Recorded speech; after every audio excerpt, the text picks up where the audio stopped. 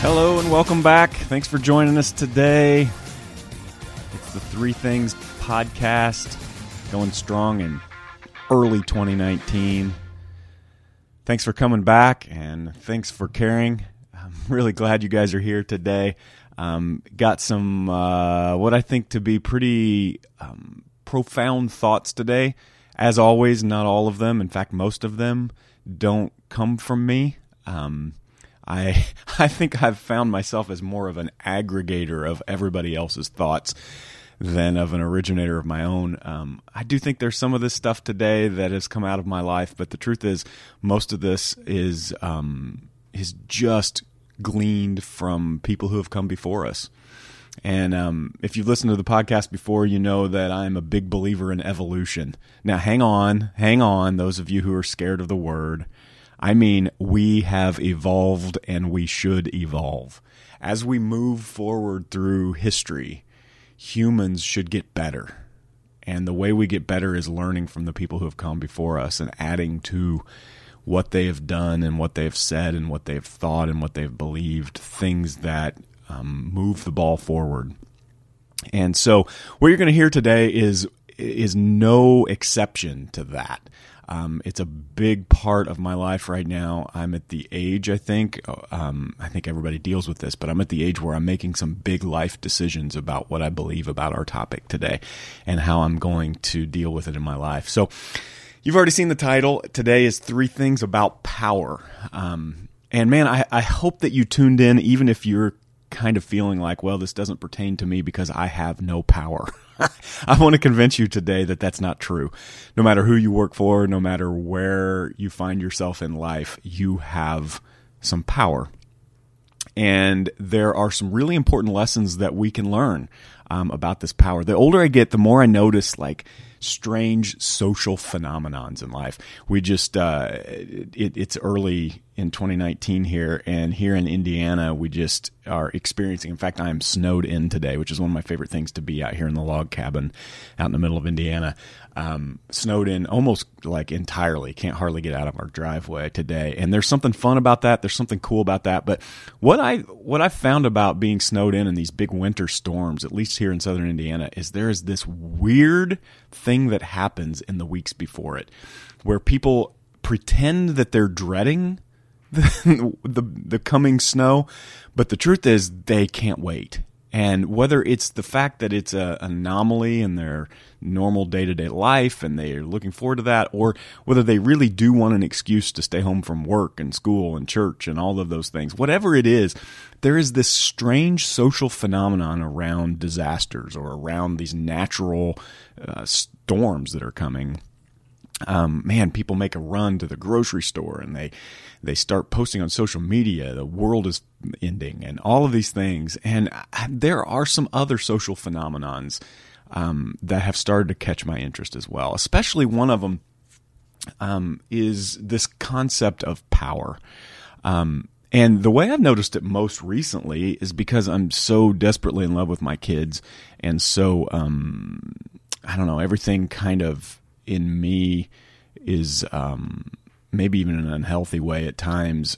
Their happiness sort of gets tied to mine. And you've heard me talk about that before. That's not a healthy thing.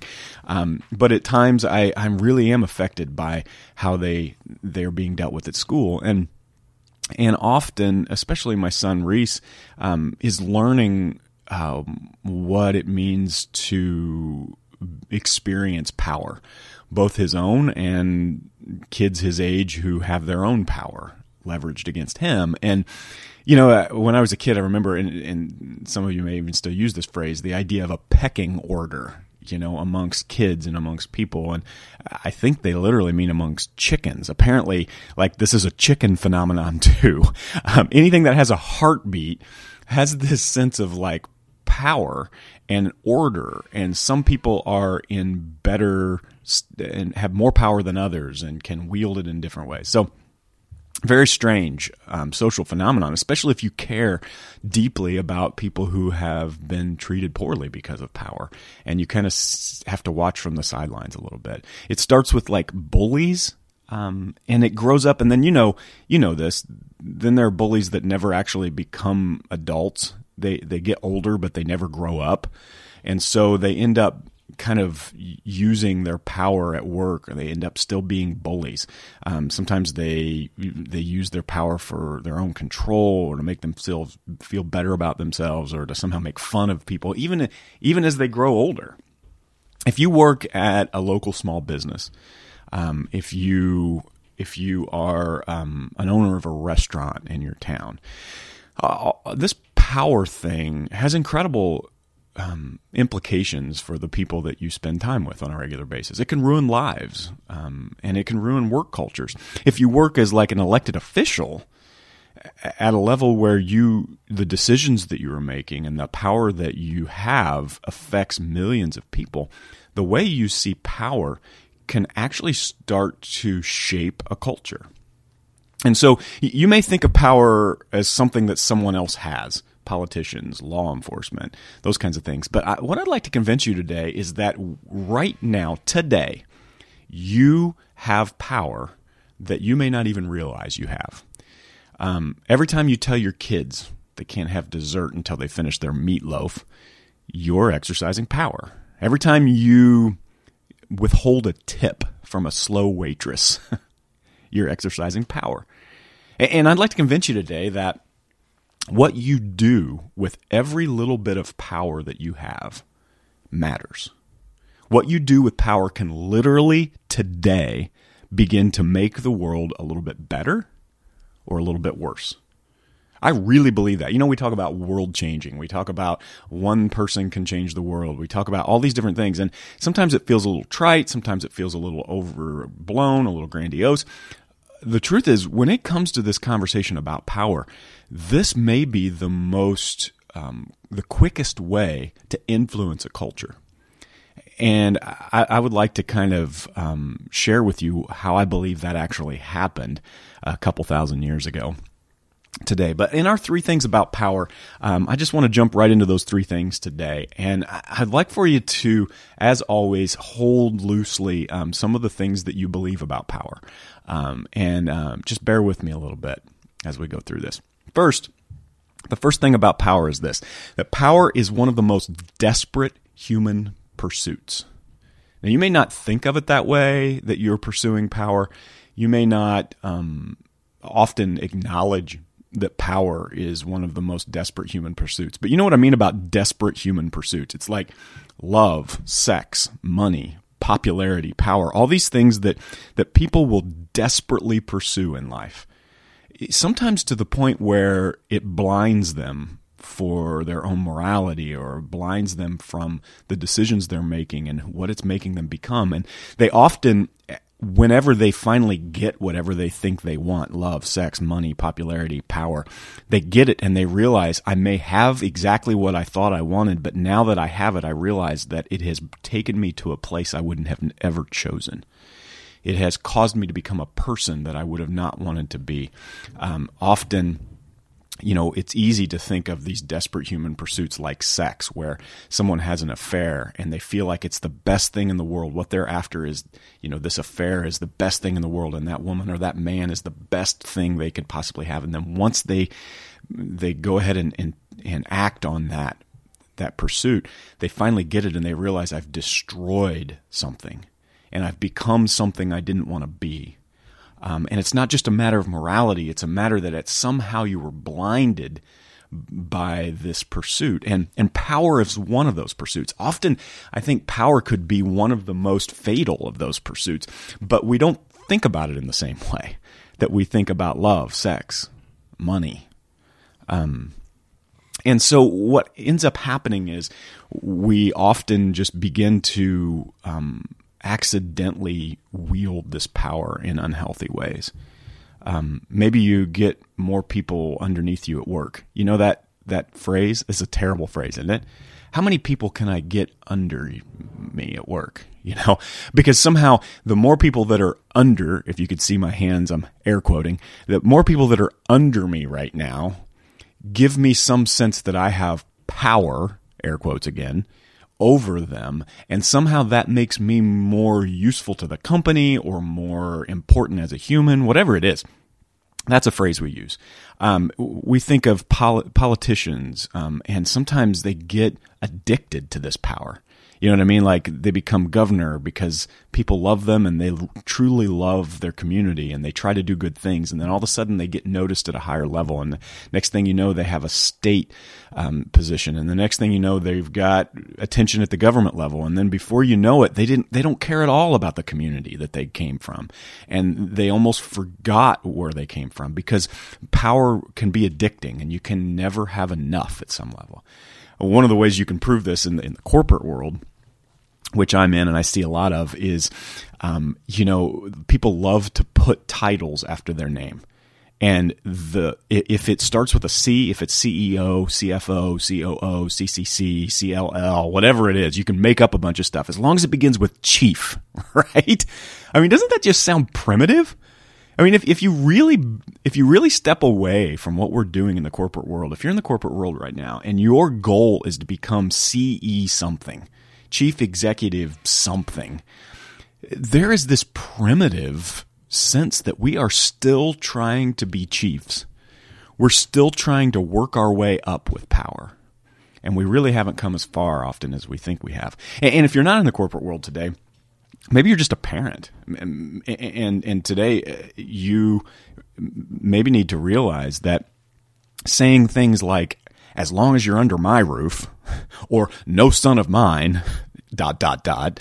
those kinds of things are a use and a grasp for power.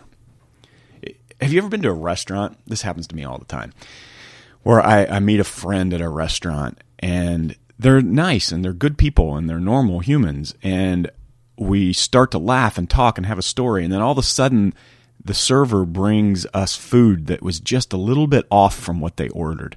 And they become a different person. It's like in that moment, they want to explain to the server how they're supposed to serve. They call the cook out and let me tell them how to cook my food. And then they look at you once the server walks away. They often look at you with this eye roll of like, can you believe that we have to put up with this inferior person who is serving us? And to be honest, I'm sure I've done it in my life too, but the older I get, the more I recognize it and I see it. Like, do I want to be associated with that kind of power? And you can tell it's often someone who doesn't have power elsewhere that they wish they had. And so when they get it, they use it, man. Have you ever heard a man or a woman yell at their kids? It happens in public all the time. We're at a movie theater recently. I hear this man yelling at his kids, and it's not for them to behave or it's not for them to do something that's in their best interest. It's for this man to make known that he's in charge. Like there's no other point to his yelling at that point than for the kids to understand that they are inferior to this person. Which to me, it doesn't say anything about the kids. It says something about this person, that they desperately need power and they're not getting it anywhere else. So they have to scare children in order to get what they want. This is what I mean about a desperation. This is a desperate human pursuit in many people. And desperation leads you to places you would have never imagined you would end up. So the first of the three things about power is that power is one of the most desperate human pursuits. And if we can acknowledge that it is within us to accidentally drift into a person that we aren't because of the pursuit of this power, I think that's the first step in a healthy view of power. The second of the three things is that there isn't necessarily a connection between power and influence. In fact, in my life, I would say more often than not, the most powerful people in my life, the ones who have created their own space and power in my life and have become superior to me in one way or the other, are often the people who have influenced me the least in terms of the way I grow and the way I get better and how I do things and the leadership. So power doesn't equal leadership. And you know that.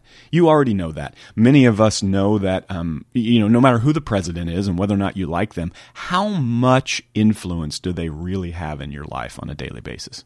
They don't know your name. They don't know where you live. And often they make a statement that makes you roll your eyes because you realize you are so far from me, right? And when it comes to this power, often the more power you get, if you don't keep it in check, the less influence you actually have.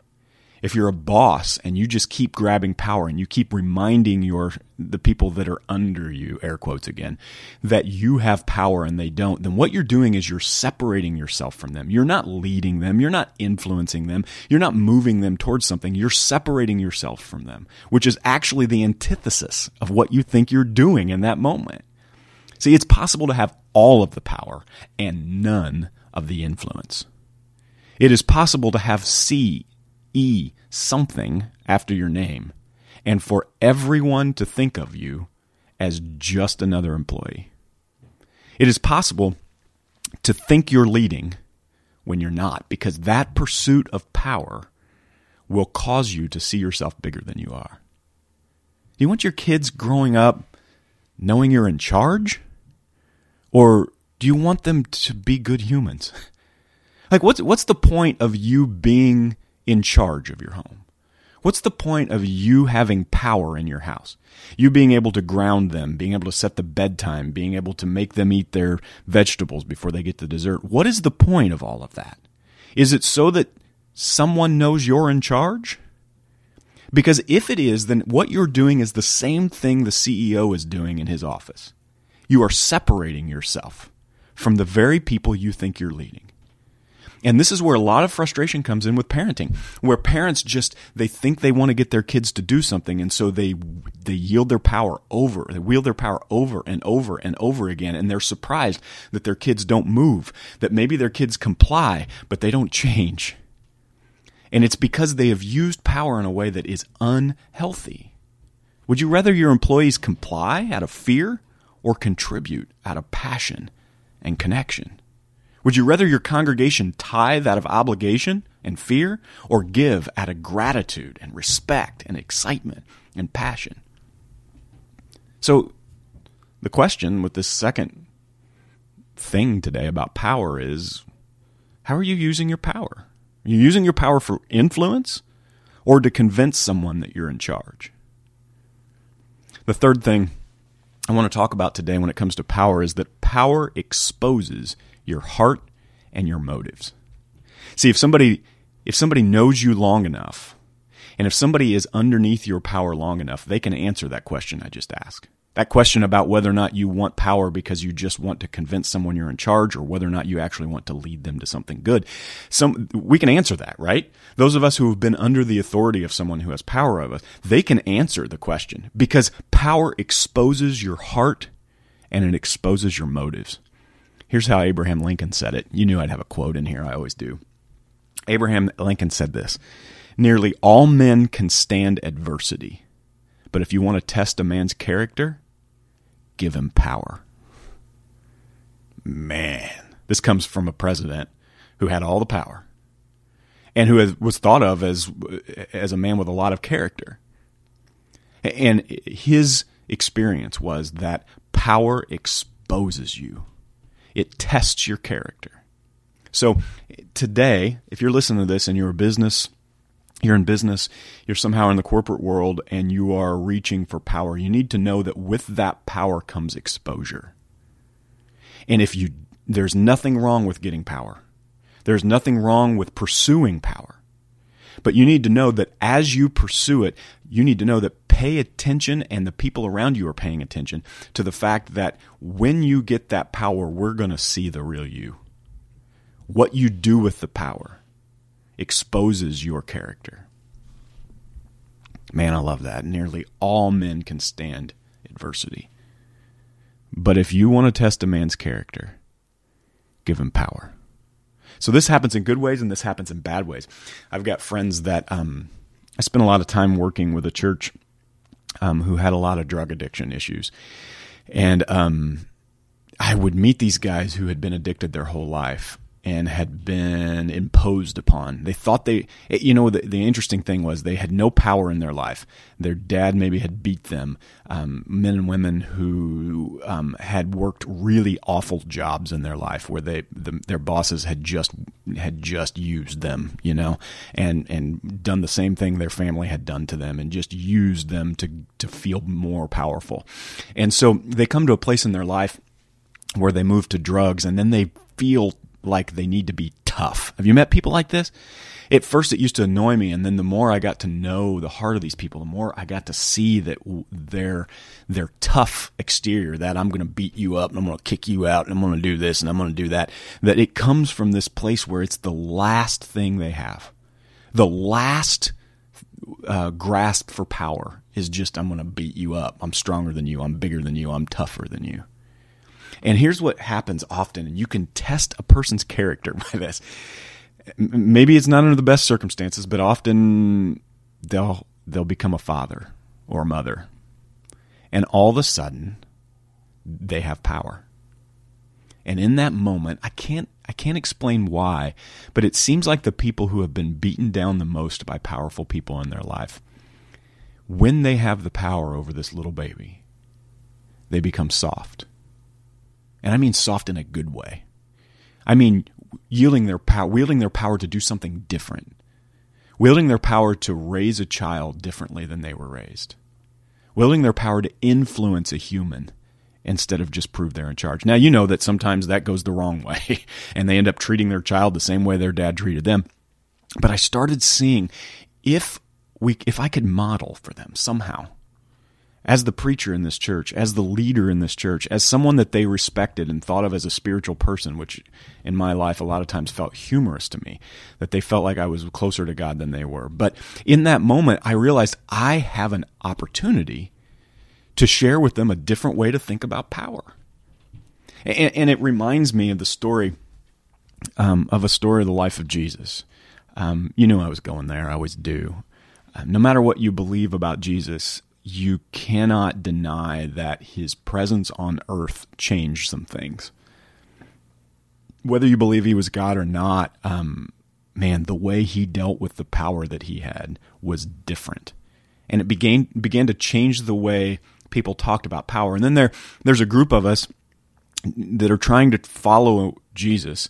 And what I mean by following Jesus is that it is not like this ethereal, wear a rubber band around my wrist and march around the courthouse. That's not what I'm talking about. I'm talking about Jesus when he was here, he laid down an upside down way of doing life that many of us have decided we want to align our lives to.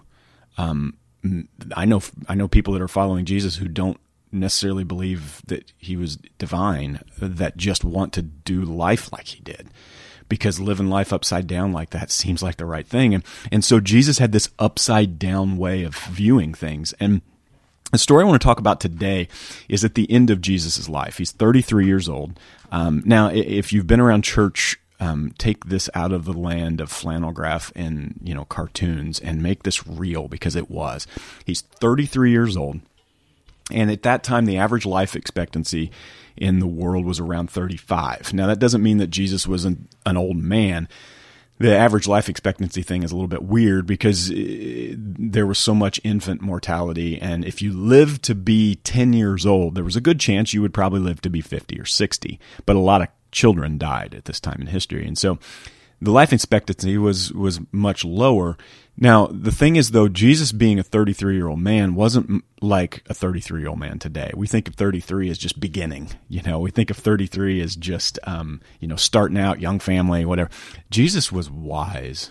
He was thought of as a grown-up. He was thought of as someone who had been through a lot of things and seen a lot of things. This point in life was hard. Man, if you listen to these stories about Jesus, don't put him in the mall in your town. Don't put him in a 9-to-5 job and binge watching Netflix in the evenings as he gets sleepy and going to bed like we do. This was a fight for survival. This was a time in history where, even more than today, people believed that the way to peace was war. This was a time in history where you did whatever you could to survive, and it was a hard life. And any power you could get, if you were born with an abnormally big body, you were just bigger than everybody else, you would use that. You would put yourself out as tough and as a warrior, and people would be scared of you, and you would use that to provide for your family and to get what you needed to get out of life and to protect the people around you. If you were abnormally smart, you might become a tax collector, and you might figure out how to swindle money from people because you needed to live and you needed to protect your family. So we like the good guys and bad guys that time in history, but the truth is these are people trying to survive. And when Jesus is at the end of his life, he's with a whole group of people who are just trying to survive. And 12 of them specifically, who have been following him closely, realized that there was something different about the way Jesus was living that they were addicted to. They couldn't get past some of the things Jesus had said and, some of the things he had done around.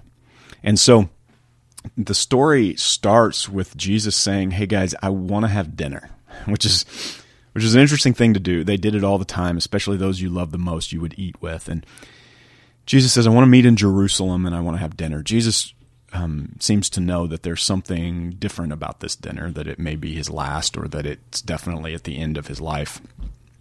The rest of the disciples wouldn't have understood that completely. But he talks to two of them, Peter and John, and he says, hey, I want to have this dinner, invite the guys. And Peter and John say, where should we do this? Now, they choose this room that we refer to as the upper room, which is, you can go visit it today, or what they believe is the upper room today. The tradition is that this upper room is in Jerusalem, near Mount Zion. It is a pretty simple room in a building where people would have lived.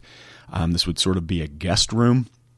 And apparently there was someone, probably a high-ranking official, probably not Jewish necessarily, which is a whole other story, who decided that they wanted to do life like Jesus. And maybe they were a little scared to come out of their shell. Maybe there was some political implications of them following Jesus, but they provided for Jesus in one way or the other and for his disciples. And this upper room was a place where the disciples were known to have gathered on many occasions. In fact, the tradition is that this is where the disciples stayed anytime they were in Jerusalem. So this guy had kind of given them a room, probably under the table a little bit, and probably without making anyone else aware of it, because there were implications of being associated with this group of revolutionaries. And so this is a place they'd stayed and they were familiar with. But Jesus says, they said, well, how will we know, which room? And Peter and John said, how will we know, how to get the arrangements going? And it's not just about where we're meeting, but it's also about what the arrangements look like. And Jesus just says this really cloaked thing, which is really interesting. It's almost like a James Bond story. He says, hey, you're going to meet a guy carrying a water jar. Which that sounds like a pretty common thing, but most of the women were the ones carrying the water. Most of women at this point would have carried the water. And so seeing a man carrying a water jar would have been a little bit different. He would have carried it on his head or on his shoulder. And that would have been something that would have stood out to these guys. And he said, when you see this guy, which I think, based on my research, that this is the guy that probably owned the upper room, he's going to help you with the details for this event. Now, here's some things you need to know. I know I'm going into detail with this, but all this is really important. Here's some things you need to know about this dinner. One is that it is in this upper room where the disciples would have been familiar with it. They would have been there before, and they would have been excited probably for the chance to be together, for the chance to eat together, and to be sort of hidden from the view of anyone who might hurt them. So this was a safe place. It was a good place. But part of the preparation for this, if you were going to prepare a party like this or a dinner like this, you'd have to do a few things.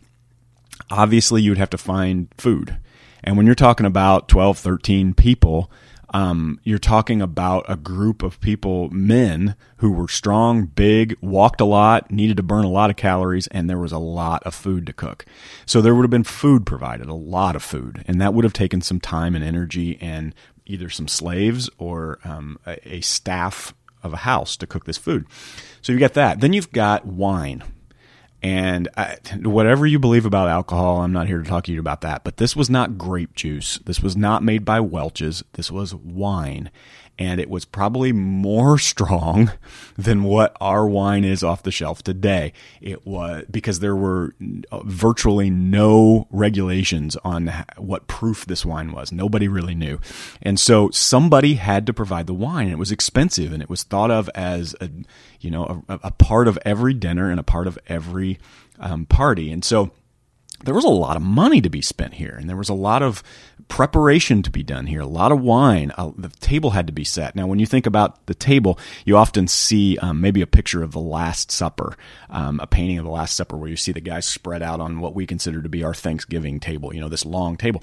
That's really not what it would have looked like. It would have been on the floor, and they would have reclined at it. They would have kind of they would have kind of sat down. The table would be elevated maybe 6 inches to a foot, just enough maybe for them to get their knees under it a little bit. But they could lean back on one arm or the other and sit, kind of recline around the table and eat. So all of the table had to be set. All of the space had to be right, had to be cleaned. You know what happens when you have people over, right? All of that has to be done. But there was one thing that has to be done at a party or a dinner like this that you don't do when you host a party. There has to be someone there to wash the guests' feet. All right? There has to be somebody that when you walk in, before you step past the threshold, this would be right when you walk in the door, before you step into the room where all the food is. Now remember, the food is basically on the floor. This is not a table that's 2.5, 3 feet off the ground. This is a table that's basically on the floor. And you've got people who have been walking for sometimes miles and miles and miles. And even if they just came from the local bath where they were just clean, going from the bath to the upper room would have made their feet filthy and dirty. And so in order to have a good party where there's not a lot of smelly feet and dirt next to the food, the tradition was, in every good party, at every good meal, someone has to wash the feet. Now, in this culture, it was obvious who that would be. In this culture, every time when somebody's feet was washed, it was a slave that washed the feet or somebody who was a low down person on a list somewhere who maybe if they got paid, they got enough expenses to eat and live. But never would this be someone you knew the name of. Very rarely would this be someone that you would look eye to eye with, that you would see face to face. We do this all over our world right now. Today, you'll go to a gas station, and if you don't go to the pump and just pay at the pump and not see any humans, you'll walk inside, you'll pay somebody that you don't even look in the eye, and you may just try to be nice and say, have a good day, but you don't mean it. You don't think about who they are. You don't care about who they are. You may go to a restaurant and find a server who is in the same boat. You may go to Walmart or Target today, and someone somewhere will be serving you, will be doing something that's probably beneath your station in some way or the other, at least at the moment. So we're not too far from this, but this was such a cultural normalcy that somebody had to plan for this. Well, it came time, and we don't know exactly what happened, but I think I know. I think Jesus knew the person who owned the upper room.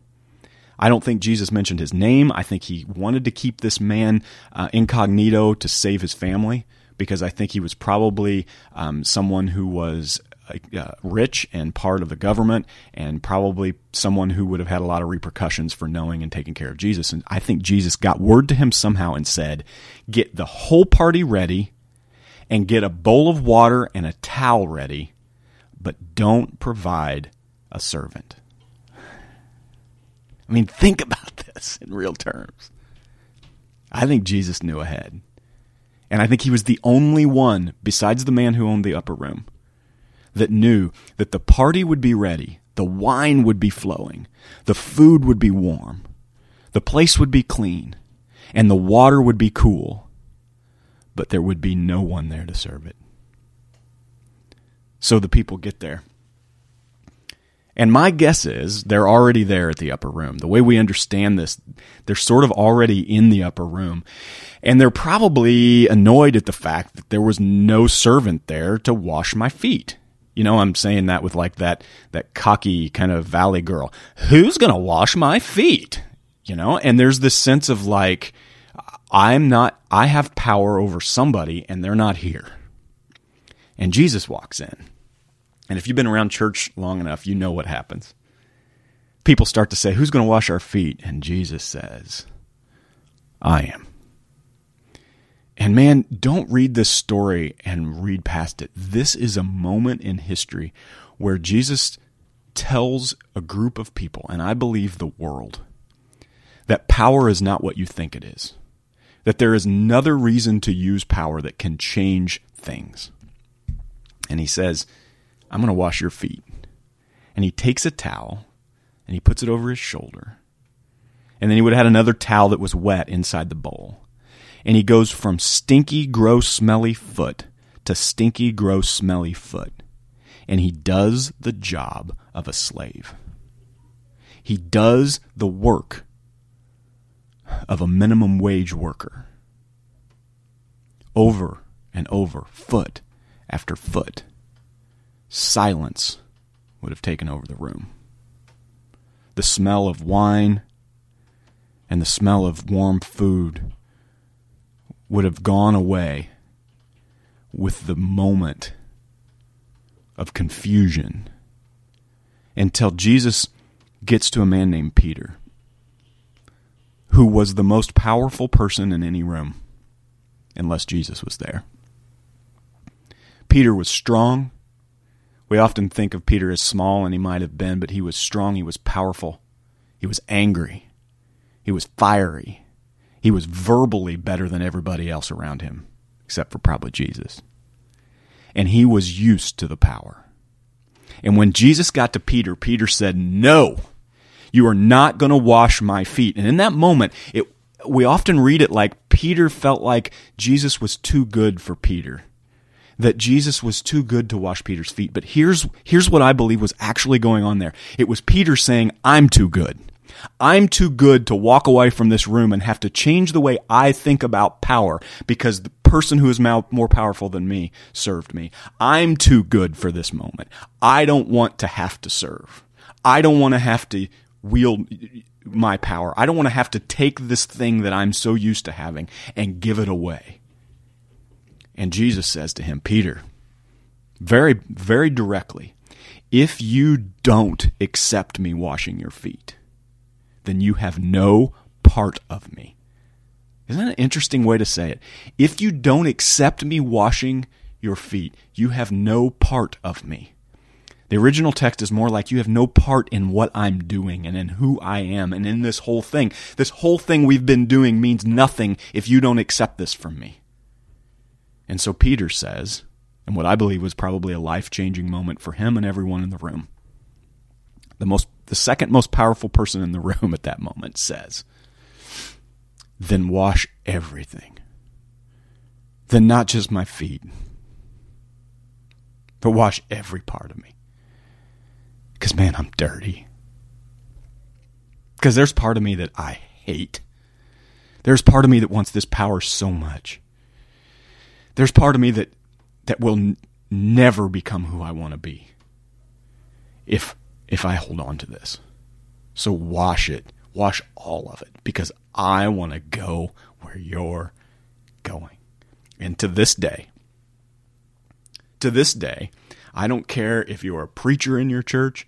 I don't care if you're a 35-year-old Sunday or 35-year tenured Sunday school teacher in your church. I don't care if you're a Bible college professor. If you aren't doing power this way, you aren't doing Jesus. If you aren't washing feet, if you don't take the power you have and give it away and use it to influence instead of prove that you're strong, then you have no part in following Jesus. Geez, I get emotional in this thing today. I think my emotion comes for the same reason it did in Peter. Because I got to tell you, I don't know if you feel like this, but there are moments where I want that power so bad. where I'm at work and I just think, these people are all idiots if they just listen to me, you know? Where I come in and I just want, Reese will say something and I just think, man, he doesn't realize I'm bigger, stronger, and there's this thing that wells up in me.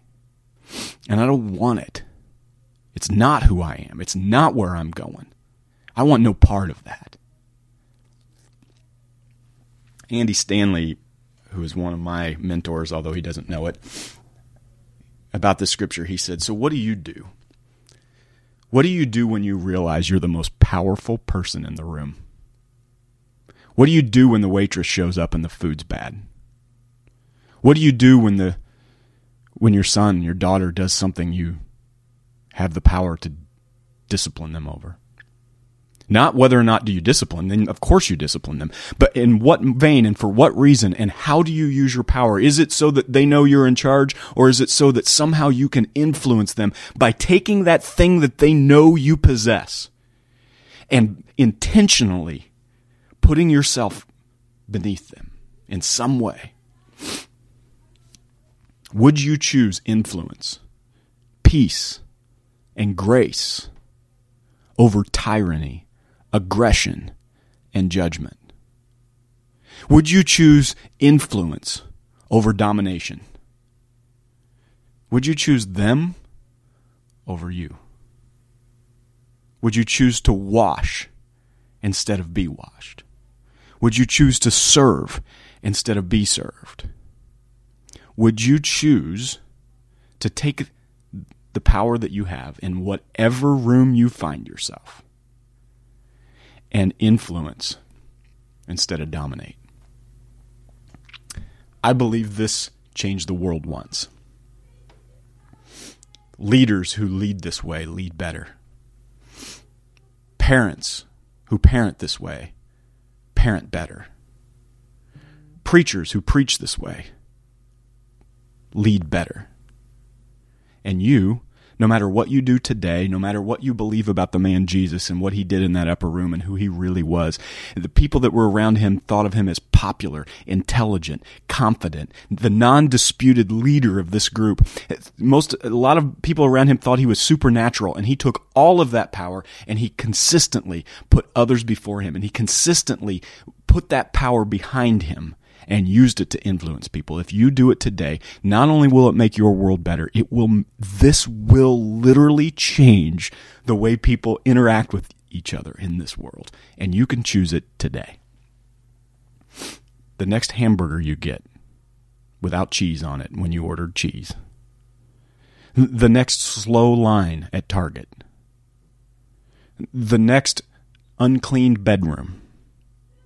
The next botched project at work. They're all your opportunities to answer the question, what do you do when you realize you're the most powerful person in the room? It's your question today. Hit me hard. I hope it does you. And I hope today someone is influenced by the power you have over them. Thank you for listening. See you next time.